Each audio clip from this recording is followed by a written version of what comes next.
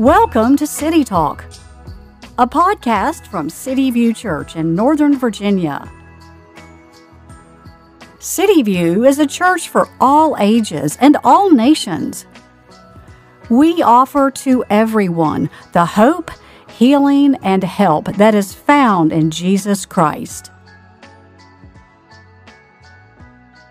It would do us well to think about Jesus' birth every day of the year. Over 2,000 years ago, God took on flesh and became human like us. Yet he was also unlike us in that he remained God. Because he is God, Jesus lived a perfect life. Because he became human, he was qualified to be a sacrifice for us humans and pay the debt our sin has incurred. The Gospel of Mark says that he came not to be served but to serve, and to give his life as a ransom for many. In Christ, our sins are forgiven. We have a Savior who has walked a mile in our shoes and will always be with us. That's something to be mindful of every day of the year. Thanks be to God for this indescribable gift. Merry Christmas. Welcome. We're really glad you can be with us this evening. You know, Christmas is all about hope.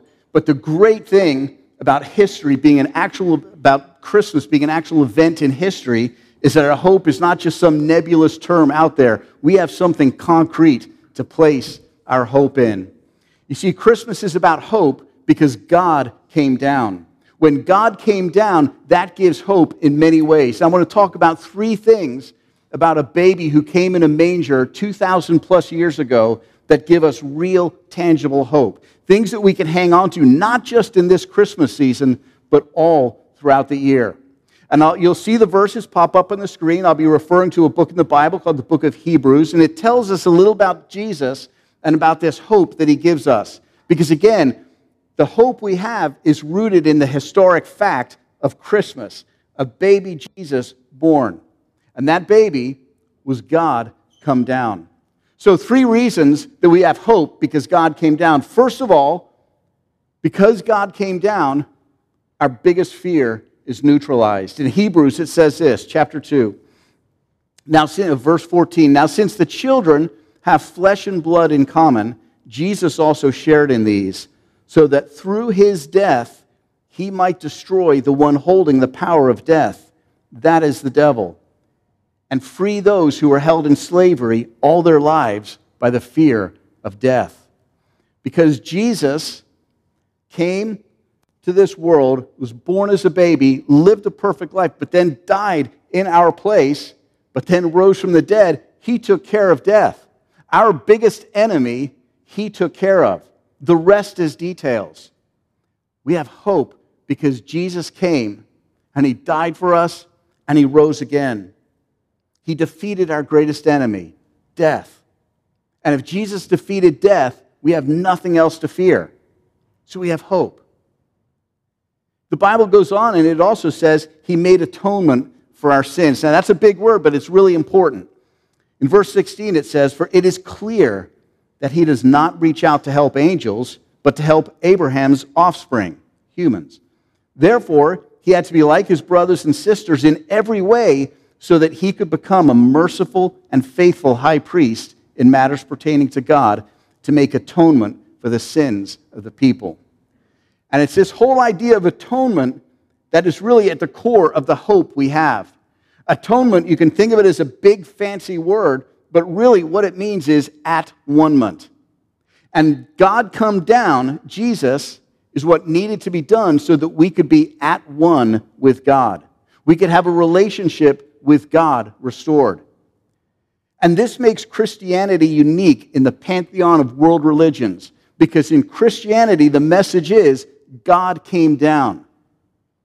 Everyone else says you have to attain your way to God. But Christianity says God comes down to us. That gives us hope.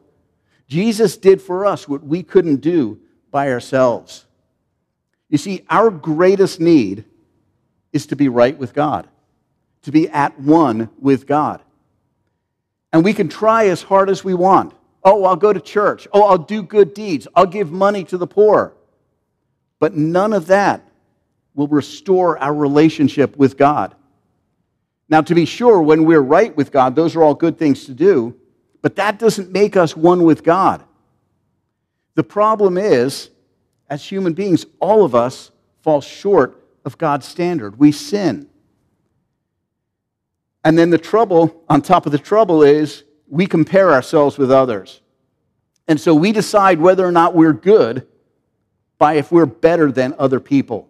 So if you read about people in the news or you know about people who are in prison for doing something awful, you think, well, I'm not that bad, so I'm pretty good. But our standard is wrong. Let me tell you about a time where my standard was very wrong in my life. My freshman year, the bane of my existence was engineering chemistry. One of the happiest days in my life is when I finished that class and never had to do it again. I'm glad there are chemistry people in the world because we need you. I'm just not one of you. So we had our first exam. And I'm so old that when we did these, the way it worked out is you would see the last 4 digits of your social security number outside the professor's office. You'd go down the list and you'd see what you got. And so the day that the test scores were out, me and probably about 70 other people were all outside the professor's office, and we're trying to look where our names are. And I saw my social security number, and I saw the number by it, and it was 90. And I was going, yes, 90. This is awesome. And I'm, kind of doing a little victory dance there in the hallway. And the guy next to me said, dude, that's out of 200 points. Oh. I had the wrong standard. You see, if we think we're just good compared to other people, we're looking at the wrong standard. The standard is God's perfection. And when we realize that that's the standard, all of a sudden it hits us, I'm without hope. I will never be good enough to earn my way back to God. I fall short of His perfection. And so what God did is He loves us so much. He said, I see your plight. Human beings, none of you deserve heaven. None of you are good enough. But I love you so much that I will come down to you and make a way. And that is what He did. Jesus is God come down. And He came down to offer life to us, to make us at one with God. That was only possible because before He could die for us, He had to be born. And that's why we celebrate Christmas. God has come down for us. And He says, stop trying to climb your way up to me. You won't make it. You can't climb high enough. But I've come down for you. And Jesus was born on that first Christmas, lived a perfect life, unlike us. He never sinned. Can you imagine being in His family? Can you imagine what His brothers and sisters had to endure whenever there was a squabble in the family? Just, all right, Mom, it's my fault. My brother never sins. But Jesus lived a perfect life. And then He went to pay a penalty that He didn't have to pay, but that we could never do by ourselves. He died in our place on the cross. But that's not the end of the story, because on the third day, He rose from the dead, and He is now ascended on high, and He is seated in the heavens. But He came down to do for us what we could never do for ourselves. And the way we become one with God, the way we get our relationship with God restored, is we say, oh, Lord, I realize that I've fallen short of your standards. I'm sinful. And I'm turning to Jesus and trusting that He and He alone is what I need to make me at one with you. We turn and we say, God, I believe Jesus died for me and He rose again, and I'm trusting in Him, and I'm headed in His direction. That's the way you become one with God. Become at one with Him. And that is why Jesus came, and that is why we celebrate Christmas. My hope here is that everyone here would know Jesus Christ and would turn to Him and say, I believe He died in my place and that He rose again. We have real hope because God came down, made atonement for our sins. Jesus has done everything that needed to be done so that we could be at one with God. And in and of itself, what more could you ask for? But there's more good news and more hope. In verse 18, it says, for since He Himself has suffered when He is tempted, He is able to help those who are tempted. You see, we have a God who has walked a mile in our shoes. He knows what it's like to be human. He knows what it's like to suffer. He knows what it's like to be tempted.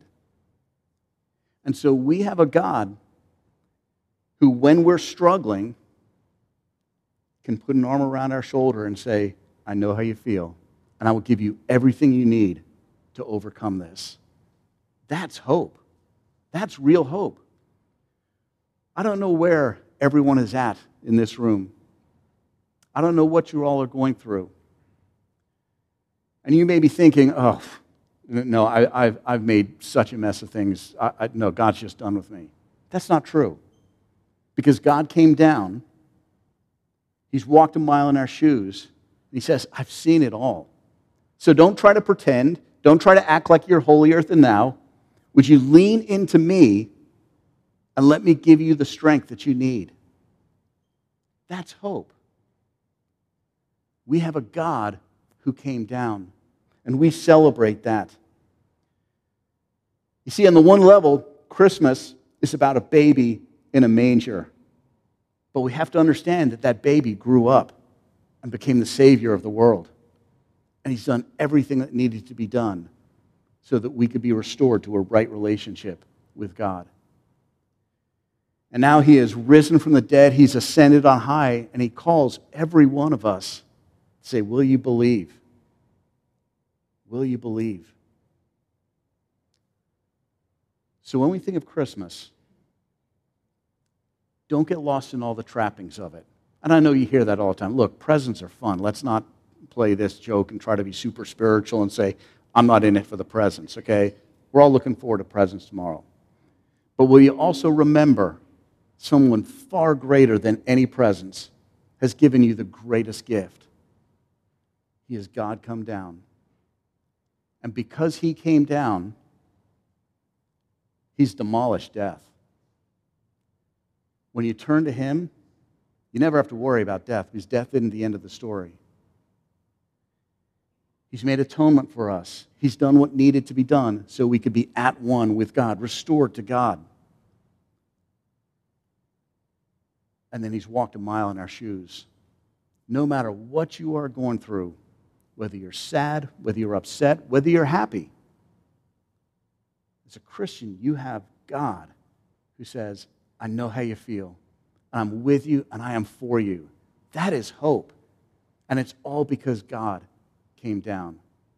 We don't worship a God that's just up there. We worship a God who is bigger than us, and yes, he is up there. But we also worship the same God who says, I'm right beside you. I'm right with you. Christmas is about God come down. I can't think of a better way to celebrate Christmas than to be able to say, yes, I have trusted Jesus as my Savior. I'm clinging to him. I believe that he came down, died in my place on the cross, and rose again. And I'm clinging to him alone. When you believe that, the Bible says you've passed from death into life. You have real hope for the rest of forever. And then while we're in this world, do know that no matter what you are experiencing, your Savior says, I've been there. I know what it's like to suffer. I know what it's like to rejoice. And I'm with you. And I will give you everything you need. So this Christmas, stop and pause and think about what it means that God came down.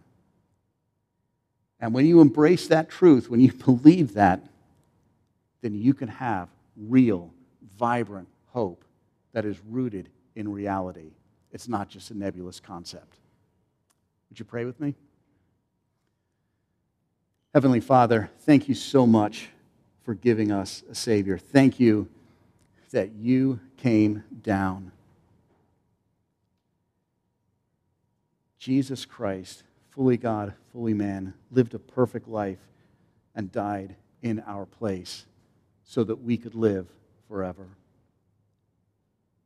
Lord, I pray if there's anyone here who doesn't yet know Jesus, that today would be the day they say, Lord, I believe. I'm turning to Jesus. I believe he came down for me, he died for me, and he rose again.